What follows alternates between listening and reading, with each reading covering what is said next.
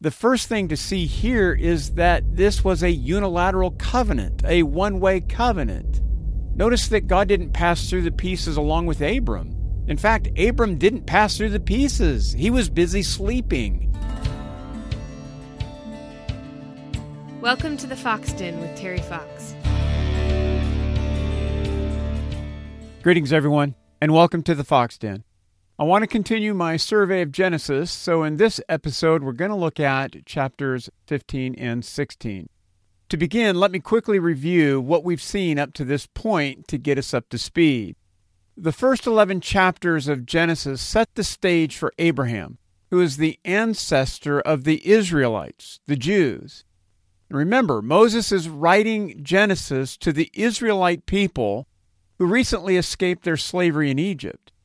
God miraculously delivered them from their bondage to the Egyptians by leading them through the Red Sea. The Exodus event happened over 400 years after Abraham. So in the first 11 chapters of Genesis, we see the power of God who created all things by the power of His Word. We also see that man is God's special creation. Unfortunately, all of mankind fell from sinlessness into depravity when Adam disobeyed God by eating the forbidden fruit. But not only that, we saw the effects of sin as one brother killed another. Yet this wasn't an isolated incident. Over the next several hundred years, the wickedness of mankind was great. Therefore, God sent a global flood to destroy all living things.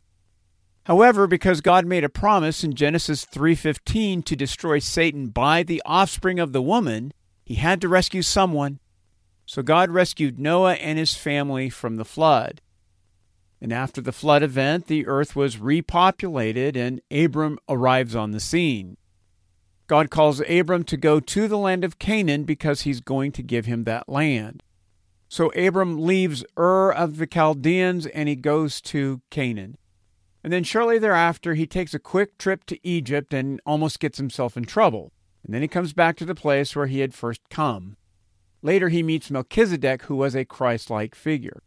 And that brings us up to chapter 15. The first 6 verses are very important, not to say that the rest of the chapter or the book or the Bible isn't important. However, we find an important theological principle in the first 6 verses. In these verses, the Lord came to Abram in a vision, and He tells Abram that he is his shield and his reward will be great. But Abram tells God that he has no heir, no child to pass on his inheritance. Abram is aware that a reward is meaningless unless he can pass it on to his child, which he doesn't have. Abram seems confused because the closest thing that he has is a member of his household. And here God reveals that Abram will have a son and he will be his heir. And keep in mind that Abram is an old man, and we learned in Genesis chapter 11, verse 30, that his wife was unable to produce children. So then God takes Abram outside and He shows him the sky. And He tells him to number the stars if he is able. Now, in our cities of light, it's very difficult to appreciate what Abram really saw. And I'm sure you've seen pictures of what the sky really looks like at night, just filled with stars. Abram would have seen hundreds, if not thousands of stars. And this is the number of offspring that Abram will have. Keep in mind, Abram has no children. He's old and his wife can't produce children. And God is telling him that he's going to have this many offspring. Is God being literal here? No, because Abram's offspring have reached into the millions throughout history. God is using the stars as an illustration. So God makes this outlandish promise to Abram. And what is Abram's response? He believed. And here's the key. God counted Abram's faith as righteousness. This is a key doctrine in the Christian faith. We are saved by God's grace through faith. Paul tells us that in Ephesians chapter 2, verses 8 and 9. But not only that, we're justified by faith, not by our obedience. Paul tells us that in Romans. First, take a look at Romans chapter 5, verses 1 and 2. By faith we have been justified. That's a passive verb. We didn't do something to justify ourselves. God justified us.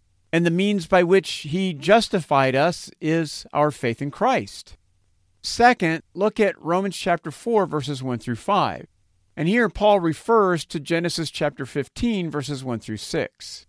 And he says, "What then shall we say was gained by Abraham, our forefather, according to the flesh? For if Abraham was justified by works, he has something to boast about, but not before God. For what does the Scripture say? Abram believed God, and it was counted to him as righteousness. Now, to the one who works, his wages are not counted as a gift, but as his due. And to the one who does not work, but believes in him who justifies the ungodly, his faith is counted as righteousness." Notice that Paul is referring to you there in verse 5. You believe in Christ.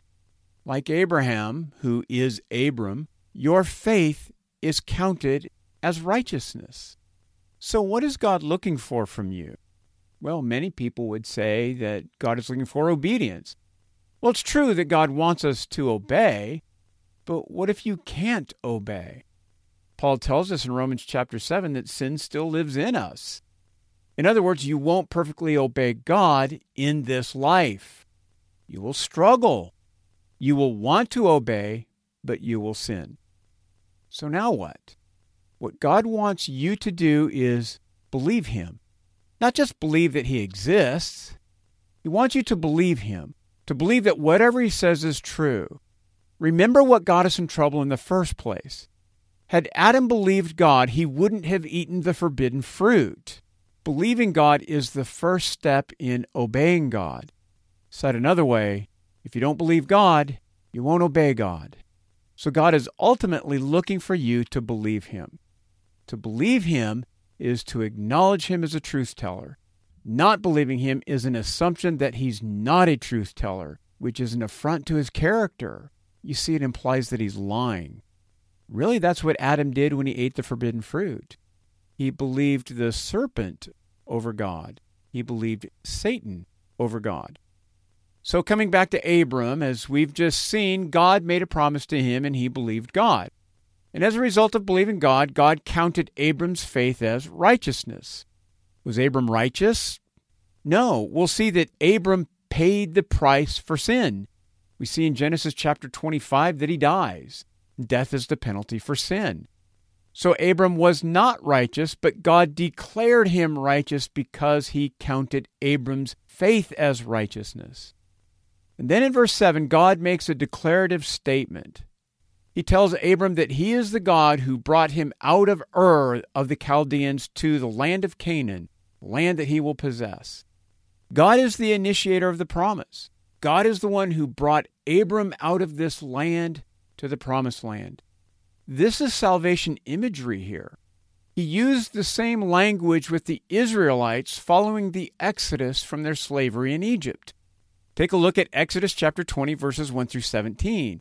This is the Ten Commandments. But notice how God begins verse 2. I am the Lord your God, who brought you out of the land of Egypt, out of the house of slavery. Quite frankly, the principle is the same for us in Christ. We didn't come to Christ on our own.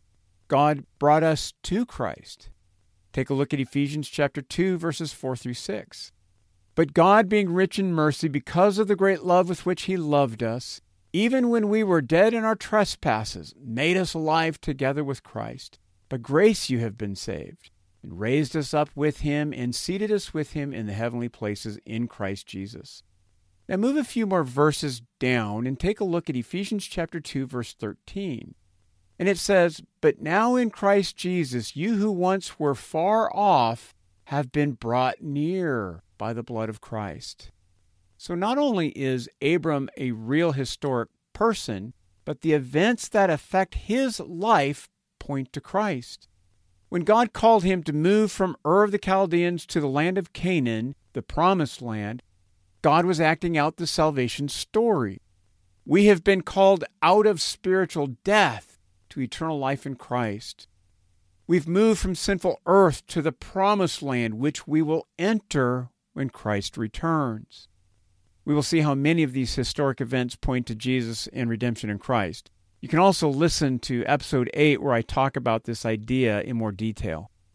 So after God identified himself as the God who brought Abram to this land, Abram responds by asking how he will know that he will possess this land. God then tells him to bring several animals to him, so Abram did. Then Abram cut the animals in half except the birds and placed the halves apart from one another. Then Abram fell asleep. And while he was sleeping, the Lord said to him that his descendants will be captive for over 400 years. However, God will judge their captors, and his descendants will return to this land. God is telling Abram about the Israelites' captivity in the future.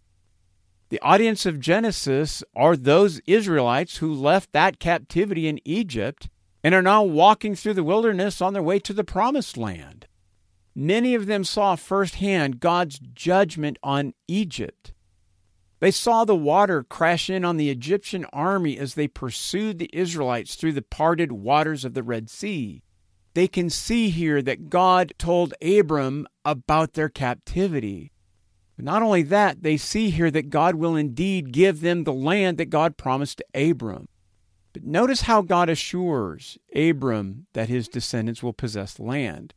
He simply says no for certain. God's word is enough. God cannot lie, so when he says something is true, it's true. We find something very interesting in verse 17. Remember those animal parts? Remember those animals that Abram cut in half? Look at what verse 17 says. A smoking firepot and a flaming torch passed between these parts. What in the world is that? Well, this is a covenant being made. The cut animals represent those who make the covenant if they violate the terms of the covenant. In other words, if I pass through the pieces while making a covenant, I'm saying, let this happen to me if I violate the terms of the covenant. But what about the smoking firepot and the flaming torch that pass through the pieces? Well, these are symbols of God. That means that God passed through the pieces, which means that God incurs the penalty for the violation of the covenant. Not that God would violate the covenant, because that's impossible for him. That would violate his character. The first thing to see here is that this was a unilateral covenant, a one-way covenant. Notice that God didn't pass through the pieces along with Abram. In fact, Abram didn't pass through the pieces. He was busy sleeping. God alone, through the symbols of the smoking firepot and flaming torch, passed through the animal pieces. Second, as I've already mentioned, God will incur the penalty for violating the covenant. If God can't violate the covenant because it's against his character, why would he make such a promise? He did this to assure Abram of his promise to him. But it seems there's more here. Listen to Robert Harbach.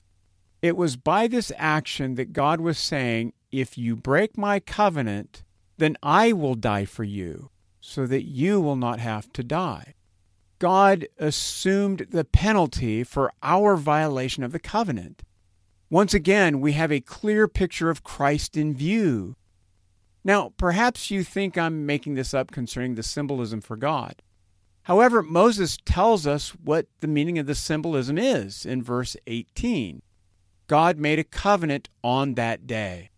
Keep in mind, Abram was sleeping. This validates the unilateral covenant that God made with Abram.